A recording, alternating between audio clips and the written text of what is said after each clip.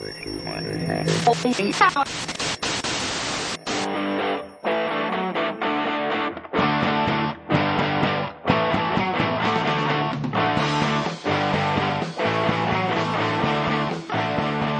to Myth Take, Episode 2. Yes, we finally have a name. The Great Mistake. No, it's Myth Take. Well, it should be Myth Takes, but yes. I made a mistake, so it's Myth Take. Myth Take. Yes. And what's the tag? Fresh take on ancient myth. Okay. All right. Or there's no mistake in myth. Right. There's no mistake in myth. No. Because there's enough different versions. That'd make a good shirt. We're going to have to, crowdfund that and see if we can get some shirts that says there is no myth taken. No mistake in myth. That's right. No mistake in myth. Episode 2. Yes. Good evening. So, good evening, good morning. Good morning. Wherever you are, whatever you're doing as you listen to us. Yes. We hope that you enjoyed it. Thank you to everyone who listened to episode 1 and let us believe that we could do episode 2. Yeah. So today then, we are having a look at Homer's Odyssey. The passage that we're going to be reading is from the Odyssey, Book 10. Yes. And we're using the Richmond Lattimore translation, which is one of the standard translations of the Odyssey. And we're looking at lines 467 to 486. Yes. So do you want to let our readers know where in the story this happens? Yeah. Just a brief synopsis. Like you mentioned earlier, the Odyssey is a ring composition that pretty much starts at the end and brings you back around to explain how you got where you are. And Book 10 is structurally almost in the middle. This encounter with Circe is in Book 10. Then we have in Book 11 the Nacusis, or the Book of the Dead, and then Circe again in 12. So 12 is half of the Odyssey. So that puts her at the turnaround point, the turning post of the narrative out of its farthest extent or reaches. If you look at the story, not only as just like a series of events, but in a linear format, this is the farthest out that Odysseus is going to go. Well, the underworld is the farthest that Odysseus is going to go, and then he's going to come back, his Nostos, right? He's going to come back. Yeah, so he is on his way home from Troy. He's managed to upset the gods enough that it's going to wind up taking him 10 years. And this is his furthest point from civilization. Yeah, I would his say furthest so. point from home. Yeah. So I'll read our passage for you, if you're following along. There for all our days until a year was completed, we sat there feasting on unlimited meat and sweet wine. But when it was the end of a year, and the months wasted away, and the seasons changed, and the long days were accomplished, then my eager companions called me aside and said to me, "What ails you now? It is time to think about our own country. If truly it is ordained that you shall survive and come back to your strong-sounded house and to the land of your fathers." So they spoke, and the proud heart in me was persuaded. So for the whole length of the day until the sun setting, we sat there feasting on unlimited meat and sweet wine. But when the sun went down and the sacred darkness came over, they lay down to sleep all about the shadowy chambers. But I, mounting the surpassingly beautiful bed of Circe, clasped her by the knees and entreated her, and the goddess listened to me, and I spoke to her and addressed her in winged words. "O Circe, accomplish now the promise you gave, that you would see me on my way home. The spirit within me is urgent now, as also in the rest of my friends, who are wasting my heart away, lamenting around me when you are elsewhere." Mm-hmm. It's not particularly long, but that's Odyssey 10, 467 to 486. Mm-hmm. So what do you think? Well, this is a bit of an interesting passage to choose because it's not super action-packed. No, it's not. We don't see Odysseus getting up to any of his tricks, but I think this passage can tell us a fair bit about Odysseus and about his relationship with Circe as well. Yeah, it's a good passage to look at the two of them together, to look at Circe's effect on Odysseus, to look at how this situation. We're expecting this hero to get back home, and where is he? He's languishing in this sort of suspended state of animation, in a sense, on the island of Circe, a sort of timeless, fabled landscape. So it's a really odd situation that Odysseus finds himself in. You can see in the very first line, it says, "There for all our days until a year had been completed." Well, if he was in such a hurry to get home, what's he doing hanging out there for a year? And this is something we see with Odysseus. When his story gets stopped, when he runs the risk of not making it home, it's these home-like environments. It's these places that mimic home that really seem to trip him up, because he's longing to get home and to Penelope, and he has no idea what's going on back home. Yeah. Well, that's what we assume, right? That's what we want to believe, right? And we in the absence of any corroboration from the author, that's what we expect, right? This is a story about a return, a Nostos story, and we expect that Odysseus wants to get back to see the son that he basically doesn't know, and the wife that he has been away for at war for 10 years, and another 10 years getting back. So right away, when the author starts with this idea about that they've been languishing there for a year, I'm just sort of like, it's shocking in a way. It's like, come on, Odysseus, you want to get going? Don't you want to get moving? What are they doing? It's not like they're in pain or anything. They're partying, really, right? It says they're sat there feasting on unlimited meat and sweet wine, and the unlimited meat and sweet wine passage phrase is used 3 times in the course of just this small section, and that to me is quite fascinating. There's a lot to really be said about this notion of unlimited meat and sweet wine, and just the feasting in general, right? Because it's like xenia, right? The guest host relationship and community. Sharing food basically builds community, and Circe, she's divine as well, and I think that's probably part of her attraction. There's a supernatural attraction to her. A beautiful goddess. So there's a great deal of this feasting going on, and again, it's when you talk about this notion of feasting and eating together, it builds community, and it is also expressive of this idea of xenia, which is a guest-host relationship, a protocol in the ancient world, very important ritual. But just on a more basic and more fundamental level, the ancient world was a place where you were constantly confronted with the needs of your belly, to put it crudely, right? Where your next meal may come from. In the ancient world, and certainly in the 8th century BCE, it was really an agrarian society, and you had to labor for your work, and there was no guarantee that you were going to have a great crop. So it's just great output. So the unlimited meat and sweet wine is really a paradise. Yeah, it's a paradise. It's a paradisal location that he finds himself in.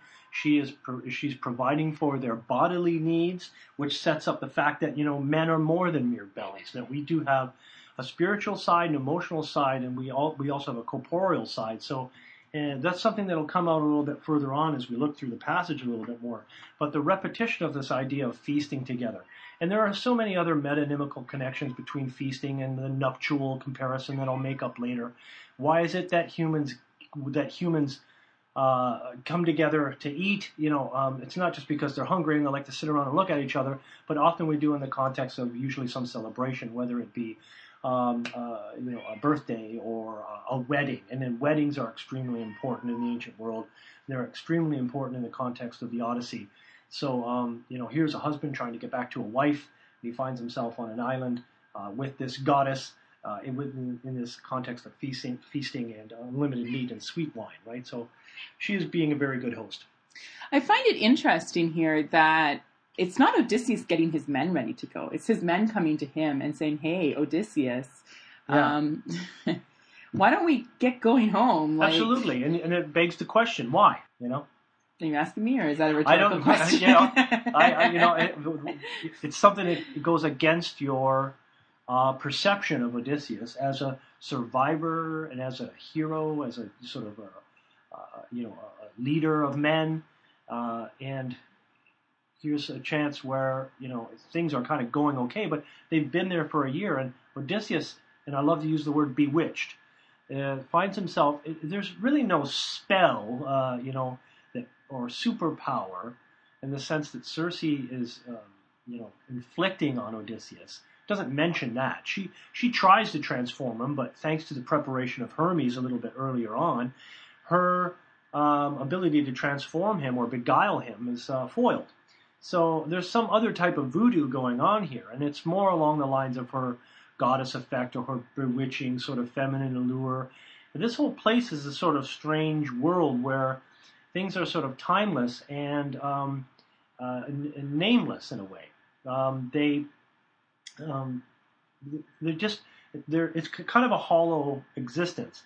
On the surface, if you were to scan through this, you might look at it and say, oh, it'd be a great place. You get to hang out all day and you get to eat meat and drink wine. You get to hang out with a goddess and you get to hang out with Circe's maids who are nymphs and they're beautiful and immortal and all this stuff. But that becomes a type of hell in a way, doesn't it? Become a type of prison in a way. Yeah, you know? it's like... It's a hollow thing, right? Yeah. Because... It's like house arrest. Yeah, it is. But yeah, like your bodily needs are being met in a way, but we're more than that, right? We have certain things that we require beyond that, and because we are of course spiritual beings, and this is an aspect of humanity that Circe really wouldn't understand.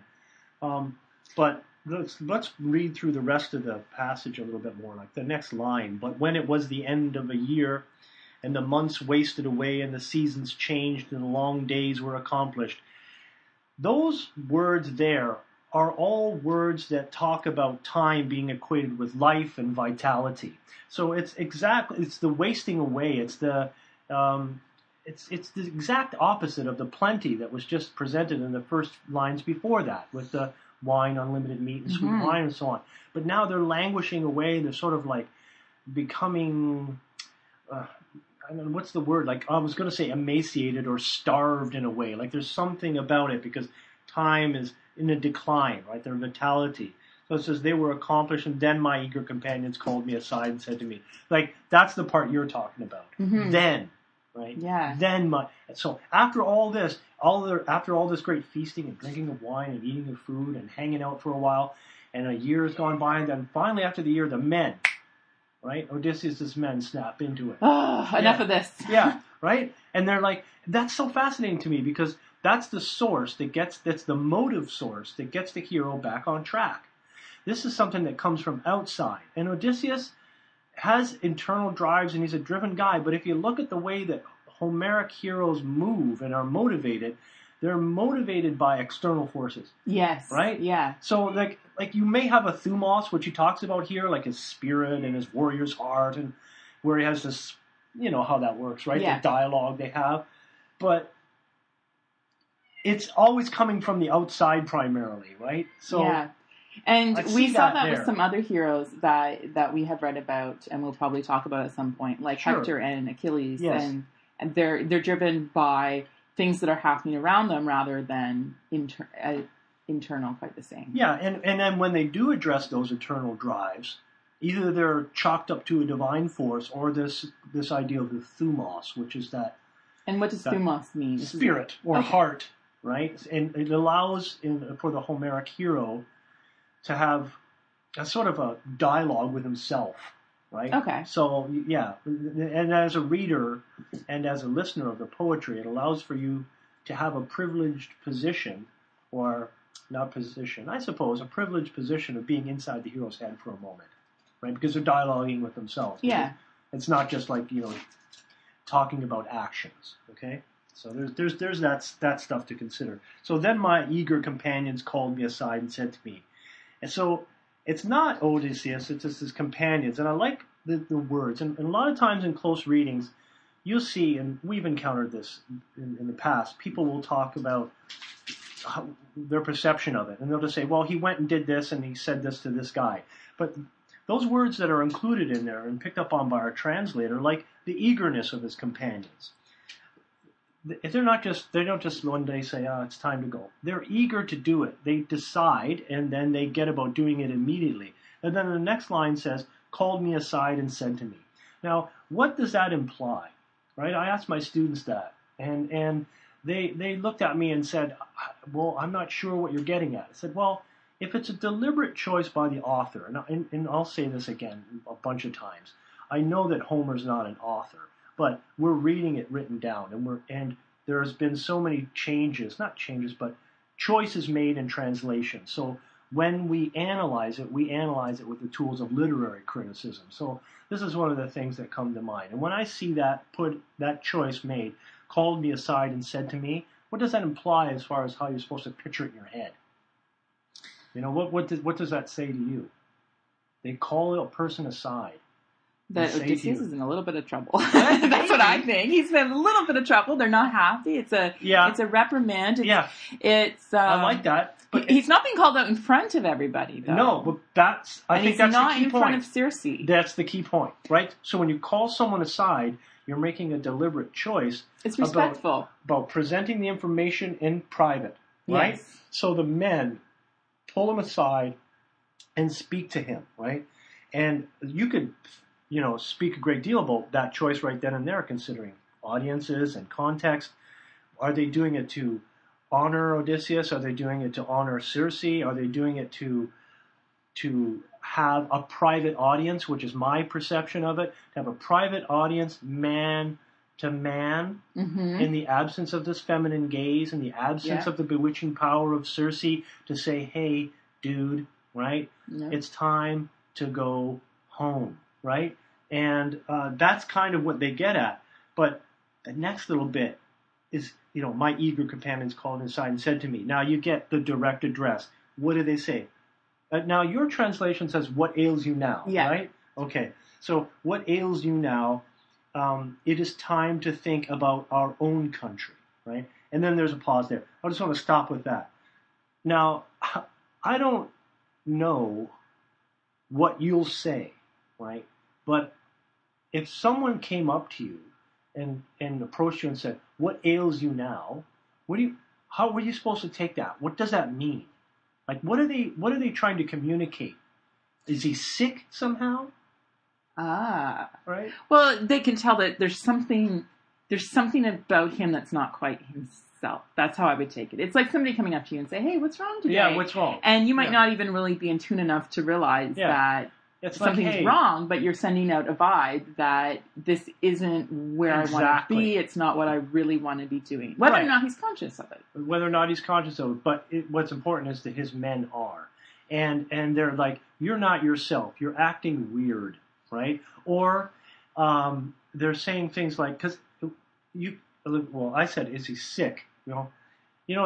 People are a little off when they're sick too. It's like, I had a chest cold. Sorry for being such a bastard for 3 days, but I didn't know I was really that sick. People can kind of tell when you're really not acting yourself, right? So Odysseus's men know Odysseus. They know, and I will say an Odysseus. They know the Odysseus of Ithaca. They know the Odysseus that they went to war with. They know the Odysseus that they, fought at Troy with and sailed with and so on. And this behavior, this is out of character. Right. Out of character for him. Somewhat. Right. Exactly, yeah. So, and then the reason why I asked about what the translations that you had, because I looked at a couple other translations around this line too, because translation is an art. An art, right? Yes. And the translator makes choices. And Lattimore chose to say what ails you now. I looked up in the Kovacs one, and in Kovacs they say strange man, right? They come up to him, and when you say strange man, that is, they don't recognize this man, right? So it's not like, you're not the Odysseus I know. They're like, I don't even know who you are. Like kids will talk like, who are you, bro? Like that's like, what? Like that. They don't even know what that guy is, right? And when you look in the original Greek on that particular line, the word daimonion is used. And daimonion can mean a number of things, but it primarily means either someone who is under divine influence or some other sort of supernatural power, right? And so, again, this kind of, to me, speaks a little bit about this sort of bewitching quality, right? This feminine bewitching quality of Circe. She's not, over there, sticking pins in a voodoo doll or nothing. But you're in her house. You're in close proximity to her. You're being fed by her. You're on her island. There's something of her rubbing off on you. You're in the midst of a feminine cosmos, right? And him and his men are strangers in a strange land, right? And and it's not just the feminine and masculine; it's that divine and mortal thing too. That's absolutely, Because this is I agree with that totally, because it is a supernatural type of landscape, right? the types of things that Circe can do, and her relationship with the natural world. She has all those lions and bears and tigers, oh my, roaming around her house, right? Swine. And having just transformed Odysseus's men, and then again transformed them back into younger, more beautiful versions of themselves, right? Is a miraculous. Yeah, that's thing. important to note. They get a pretty good deal out of that. Yeah, they get a good deal out of it, right? Of course, they're first lured in, and then they're transformed and thrown into pens. But Odysseus does come and save them, like the heroes of last week when we talked about the Soter hero, the rescuer coming in, right? And Odysseus does, and you can read about that before that in book earlier on in book 9. But let's keep moving on, right? So what ails you now? They ask him. It is time to think about our own country, and I love that line, right? If truly it is ordained, or word, it would be fated. If it's fated that you shall survive and come back to your strong sounded house and to the land of your fathers. So those are the direct words of Odysseus's men, right? Mm-hmm. There's a lot in there. There's a lot of irony, too, because the men don't know this, but we certainly know that Odysseus is the only one who's going to make it back to Ithaca. Yeah, I know. He's going to lose everybody along the way. Yeah. So that's what I think of when I read that, because it's fated for Odysseus to come back, but his men don't realize that they're not going to come back. Yeah, they're the ones who get him moving. Yes. Right? Yeah, that is quite odd. And they do say that it's time. Once again, time, going back a few lines, talking about the wasting of time, the languishing of time being linked to vitality. So it's time. So this puts a time stamp on things. Like, it's now time to get moving. Before, they weren't moving. Before, they were just bleh, right? Mm-hmm. But now, the narrative becomes compressed. We put a check mark in the margin and say, okay, things are moving forward, right? And what do they want to think about? It's time not only to get moving, but to think. Right? Use your noggin, right? Time to think about our own country, it says, right?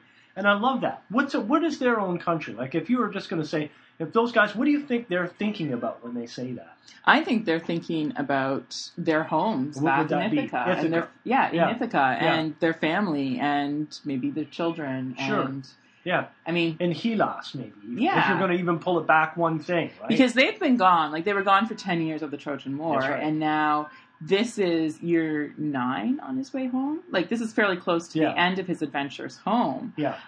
So they've been gone for like almost 2 decades. Oh, yeah. Been a long time. Yeah. Yeah. So home is probably even, I wonder if it's even getting to be a bit of a fuzzy concept for everybody. I've got the years all jumbled around. Yeah. It's not entirely important. I know he spent 7 years with Calypso. He's only a year here with Circe.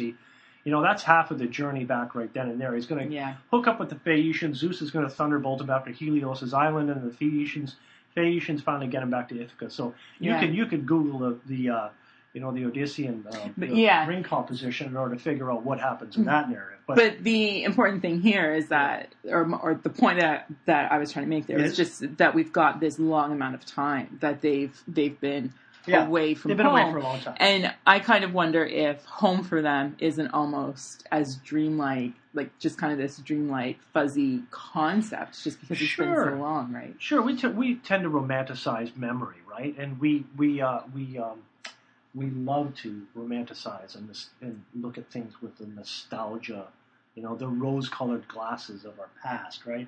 So these guys, when they're talking about that, and I like this idea because not only is it Ithaca, right? Not only could it be considered Hellas, but these men, Odysseus's men, who recognize Odysseus, but don't know this man, right? In the way that we were speaking about before, want to get this man going, and they want to get him back to a place that they, as men, recognize. Nice, right? So let's get out of this woman's place and let's go to the man's place, right?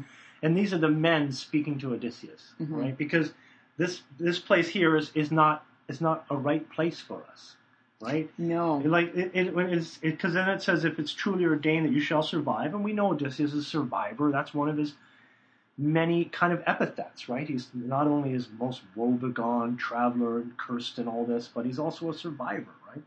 And then it says, and come back to your, and this is the way the men frame it, right? They say, now it's time to think about going back to our own country. And then it said, and come back, this is what you need to do, Odysseus. You need to come back to your strong, sounded house into the land of your fathers, right? Mm-hmm. So masculine all territory. masculine, yes. right? It's like, get out of this that you're in and come back to the land of your father. Think of Laertes or whatever, right? Or even just the more generic idea, and come back to it. And even I detect slightly in there, this is a curious phrase, but it says come back to your strong-sounded house, right? So that's the men, right? Mm-hmm. So what do you think the men are trying to communicate to Odysseus by saying that? They're perhaps suggesting that he's becoming too feminized, that there's maybe some in that whole section. Yeah. But my question really is that with that word, the strong-sounded house, what is emblematic of a strong-sounded house in ancient Greek culture? One that doesn't fall over? No. Not well built. Right? Feminine. Feminine, yes. The center of the house, Odysseus' house, is Penelope. So the men know, right? Gotcha. The men are saying, leave this place. Leave this woman's place. Mm-hmm. This ain't your place. This ain't your woman. Go back to your house. Go back to your wife. That is the way things should be. Ta-da! Right? Right? That's what they're saying to us. You are on the ball tonight. Yeah. Okay, I'm not quite keeping up here, but anyway. And then back to the land of their fathers, right? The men knew how to frame it so as to get him to go, because he wasn't going to go anywhere. That's the problem. He could have stayed there forever, right? Mm-hmm. That was the type of thing. And how many, the existential threat to a guy like Odysseus. He spent something like 7 years with Calypso, right? Oh man, same crying kind of every situation. Night. Poor guy, all that. Longing for Penelope. Yeah, crying at the staring off into the distance. But again, it was a place that he didn't belong. And as you were saying earlier, it doesn't fulfill all of those human needs. Human needs, heroic needs, masculine stuff. Yeah. It's kind of an empty existence, right? So get back to your strong-builded house, your strong-sounded house, I mean. So, what do we got in there? Okay, what's the next line? So they spoke, and the proud heart in me was persuaded. Oh, we know that, right? So when we see proud heart, what's the Greek word? Thumos, right? Yeah. So we see the thumos, right? The heart, the spirit. It has different manifestations, but that's, something that the ancients believed. So they spoke, and the proud heart in me was persuaded. He was persuaded. Yes. You see, so what does that tell you? That he listened to them, and he took on board what they had to say, and he came around to their way of thinking. Right, so he was convinced. Yes. Right, he needed convincing. Yes. So it's not like, oh yeah, cool, great guys, let's go. I never thought of that. Thanks for really, tuning me into that. No, he actually needed to be convinced. And you get that in there. It says, his proud heart in me was persuaded. Wow, okay, great. So what do we got next? So for the whole length of the day, so again, that whole time going on, they sat feasting, unlimited meat, sweet wine. Yeah, sweet wine. Yeah. All right. And I find this part interesting because Odysseus waits for his moment with Circe. He doesn't go running off to her right away. That's a good point. And say, hey, Circe, guess what? We have to go. Because he needs something from her. He needs information from her about what he's supposed to do next and how things are supposed to go. We know that she's going to give him information about going to the underworld and getting the information that he needs from the dead prophet Tiresias. But so he waits until everybody's asleep, and then he sneaks into her bed, her surpassingly beautiful bed. Yeah, and as soon as you see that, it's on a metonymical connection that connects it through to another famous bed that'll become important in the story. And that, for those of you who are not familiar with the Odyssey, that is his own bed back in Ithaca with Penelope. Which is beautiful as well. And which a rather loyal and faithful wife sleeps in at this very moment. And which cannot be moved. Yeah, and which cannot be moved. Yes. Okay, because he carved it in place. Yes. He clasps her by the knees and entreated her. And this is something that I think is really easy to miss. This clasping by the knees. So this is the ritual of supplication. And supplication... And I use the word ritual deliberately because it is, it has what we would think of as religious overtones. Yeah. It's a ritual overseen by Zeus, when you're in an oral culture, and actually I think we talked about this a bit with Medea and oaths, when you're in an oral culture, your word really has to be your bond. And so when you approach someone to supplicate them, you grasp them by the knees and you entreat them, beg them to help you out.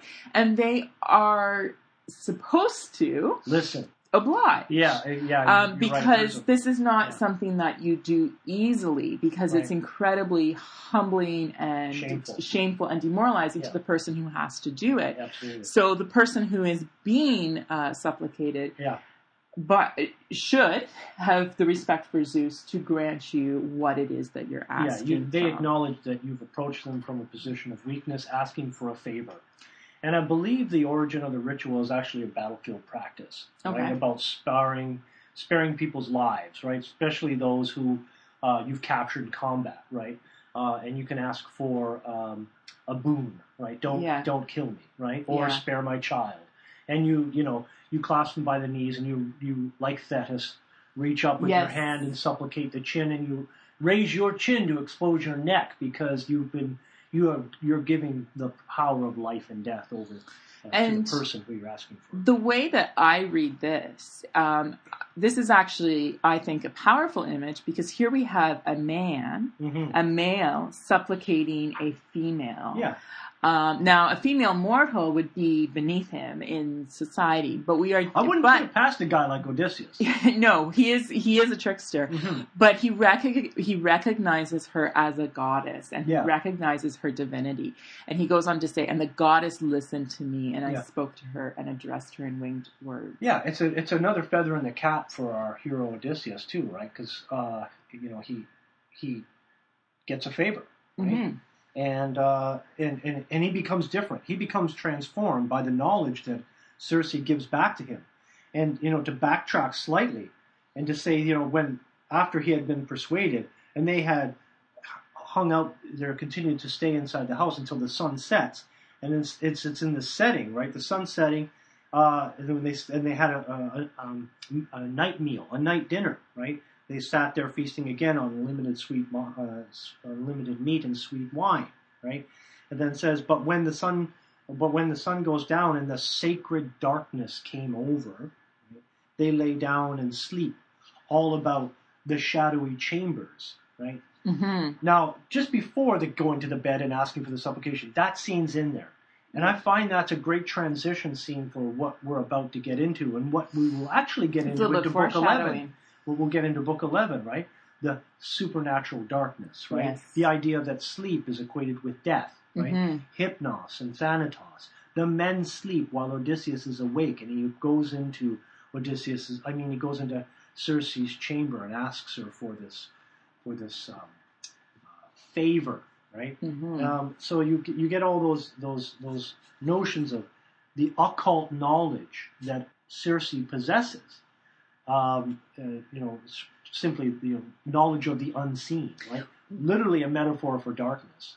Would you say then that this scene here is a sort of type of what he's going to do next, right? Where he's going to go into the underworld, and he's going to be asking information of the dead. Yeah. So that this is a, I think type is the right word, right?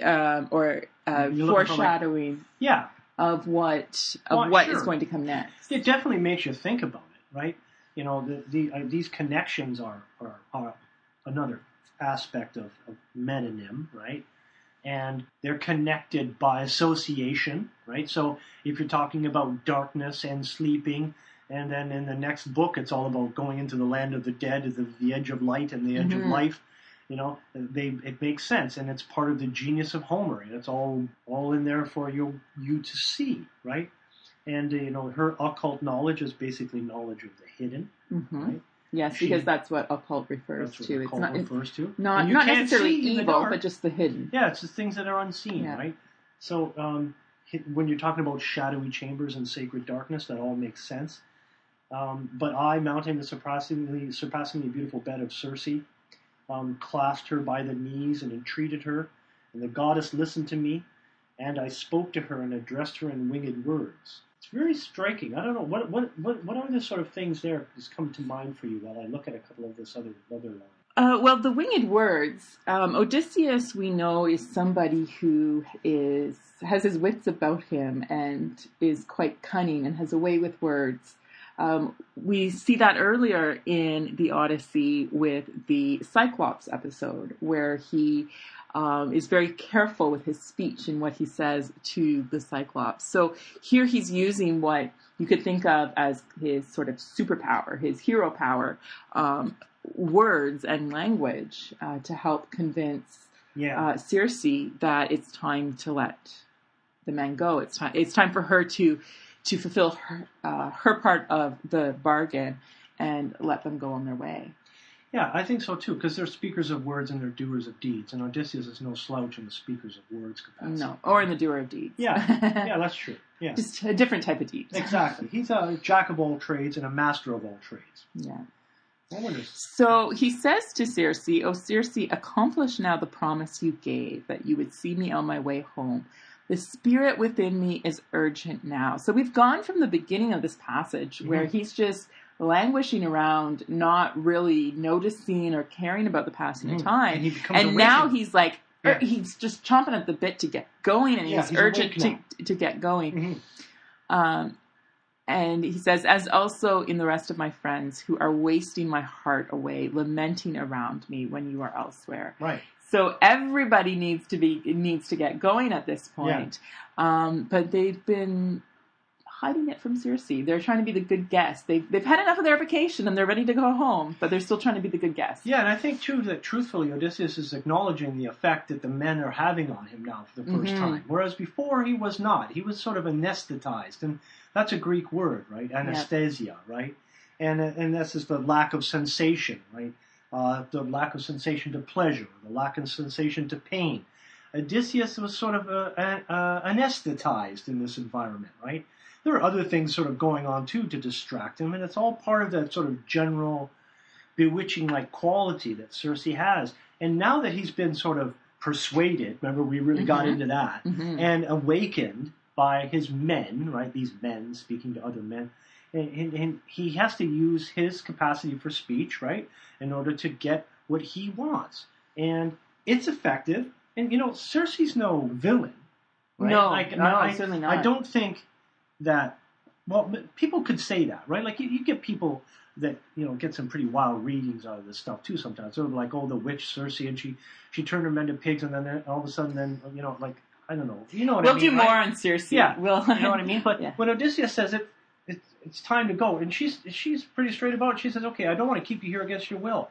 Right? Like, yeah, she recognizes that. Yeah, whereas with Calypso earlier, who's a nymph, I guess we call her. She's a goddess too. Goddess.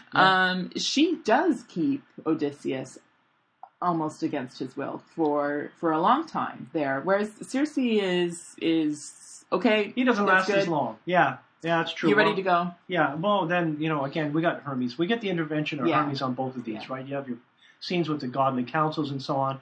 Hermes pops into this one and helps his, what would that be, grandson, great-grandson, Odysseus? He's related, right? Yeah. And to get back onto the path, again, these two men, he pops back down on Circe's island, this sort of like mythological landscape, and says, here's what you got to do, great-grandson, and not to be bewitched by that woman. And we can talk about all that stuff, but we're not going to bother with that. We will someday, just not today. Yeah, so, O Circe, accomplish now the promise you gave me, right? And I like that promise. You gave me a promise in the past. She had said this before, that if he should ask, right, then I will release you, right? And the idea of the clasping of knees is part of the supplication scene that we just had earlier, but it also links back to 325 earlier on in the book when it was Circe clasping the knees of Odysseus. Don't kill me, right? Yes. Because Hermes had said, draw out your sword and come at her like you're going to kill her, right? And he's like, all right, sure. And that's how she reacted to that threat, right? She dropped to the ground and she said, you remember what she said? Do you remember how she responded to that? I don't remember it exactly, but she begs him not to kill. Don't kill me, right? And then she says to him, you must be Odysseus. Yes. Remember that? Yes, right? Because she's heard of him and she knows he's coming. Word gets around. Yeah. See, so this goes back to something I was saying a little bit earlier that we get a little sense of in this passage, is the idea of identity, right? Where the men don't recognize Odysseus. They recognize an Odysseus that they know from Ithaca. But this man is not the same man, and they want that old man back. They want that other friend back. They want that other, Philoi or whatever term. And even in this sense, too, Circe knows an Odysseus, right? Yes. So she doesn't know Odysseus. She knows an Odysseus.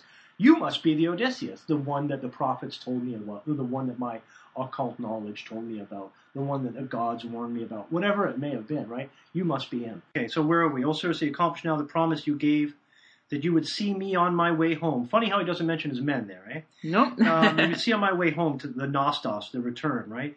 The Thumos, the spirit within me, is urgent now. Oh, it wasn't before, but it is now, thanks to the persuasion of my men. Well, I'm not crediting at this particular point, or maybe I am, as also in the rest of my friends, my Philoi. And you notice how the translator changed it? The beginning they were comrades, and then later on they become Philoi, they become friends.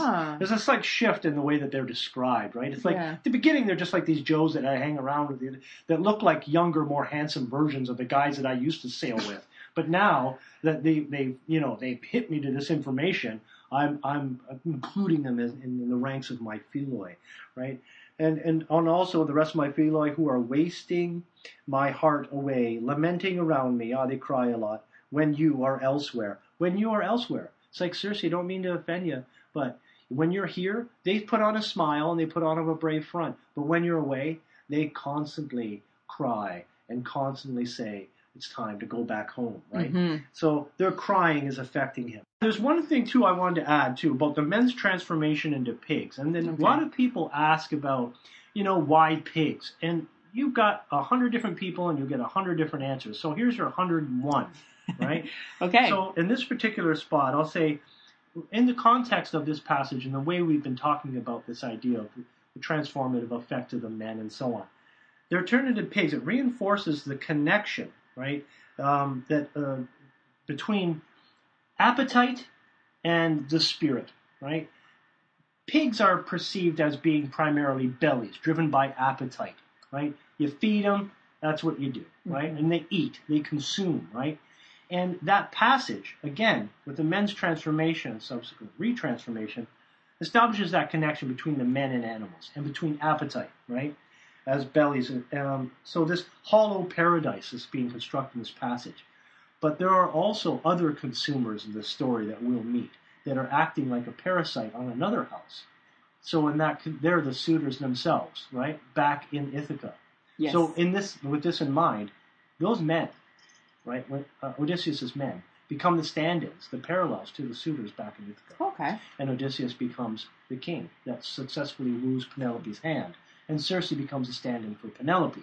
So this whole scene could be seen as a kind of weird version, an alternate version of what could be going on right now in Ithaca. All right.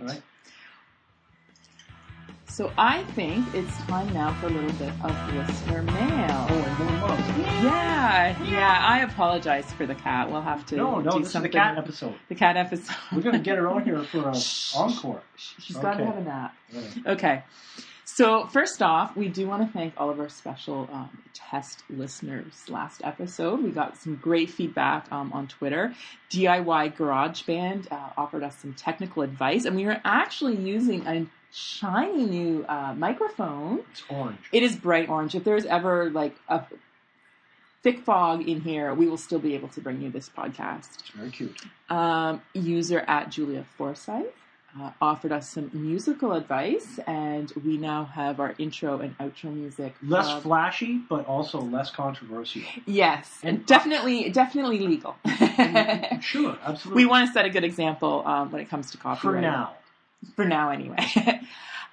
User Avon Sarah, Twitter user, sent me a couple of good tweets in reaction to our Medea episode there. Mm-hmm. She said she found herself wanting to argue with us. Oh, good. Yeah. Which is a very good sign that she's engaged. Oh. And we know that feeling well when we're marking student papers and we want to start like discussing their ideas, that you get engaged in it. Yeah. She says that she's got some views on Medea and wanted to jump into the conversation. She points out that Jason does say he's looking out for the kids and that he may actually believe it himself. And he may. I agree. He may, yeah.